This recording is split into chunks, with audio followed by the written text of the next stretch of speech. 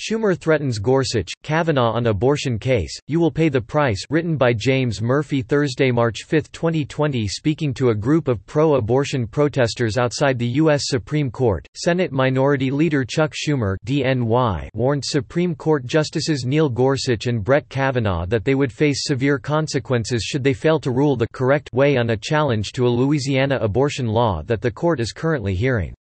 "I want to tell you, Gorsuch. I want to tell you, Kavanaugh. You have released the whirlwind, and you will pay the price," Schumer told the rabid crowd on Wednesday. "You won't know what hit you if you go forward with these awful decisions," Schumer added. A Schumer spokesman said that his comments were a reference to the political price Republicans will pay for putting the two Trump nominees, Gorsuch and Kavanaugh, on the court. But it sure sounded like a direct threat to Gorsuch and Kavanaugh. In an extremely rare occurrence, Chief Justice John Roberts scolded the New York senator, calling his comments dangerous. Justices know that criticism comes with the territory, but threatening statements of this sort from the highest levels of government are not only inappropriate, they are dangerous. "All members of the court will continue to do their job, without fear or favor, from whatever quarter," Roberts said on Wednesday. And as he is wont to do, President Trump took to Twitter to let his feelings be known on Schumer's threat against the two justices. "This is a direct and dangerous threat to the U.S. Supreme Court by Schumer. If a Republican did this, he or she would be arrested, or impeached. Serious action must be taken now." Some believe that Schumer was not just spouting off and saying something provocative to play to an abortion-friendly audience, but that he purposefully used such charged language because he wanted, perhaps even needed, strong reactions from the president and the GOP in order to make abortion a major campaign issue in 2020. If true, the tactic sure worked, as numerous GOP congressmen and senators have called Schumer to task for his inflammatory language. Senator Josh Hawley plans to introduce a motion to censure Schumer in the Senate. And even pro-abortion GOP Senator Susan Collins from Maine came to the court's defense on Twitter.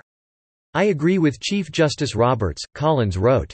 "These statements by Senator Schumer are outrageous. Faced with the increased certainty that their nominee will be either avowed socialist Bernie Sanders or the doddering gaffe machine Joe Biden, the Democrats need to bolster their chances to keep the House of Representatives and retake the Senate, not to mention somehow taking the presidency from Trump.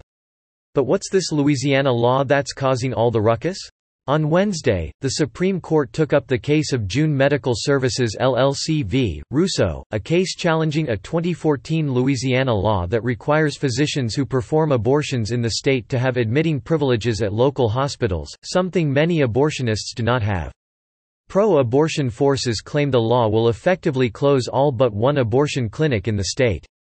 Roughly 10,000 abortions are performed per year in Louisiana.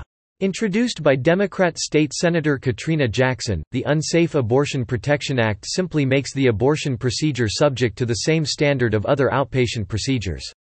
Jackson considers the bill a health standard law and believes that it is very common sense. Basically, Louisiana, unknowingly to us, had a lower standard of care for women who elected to have abortions in some places.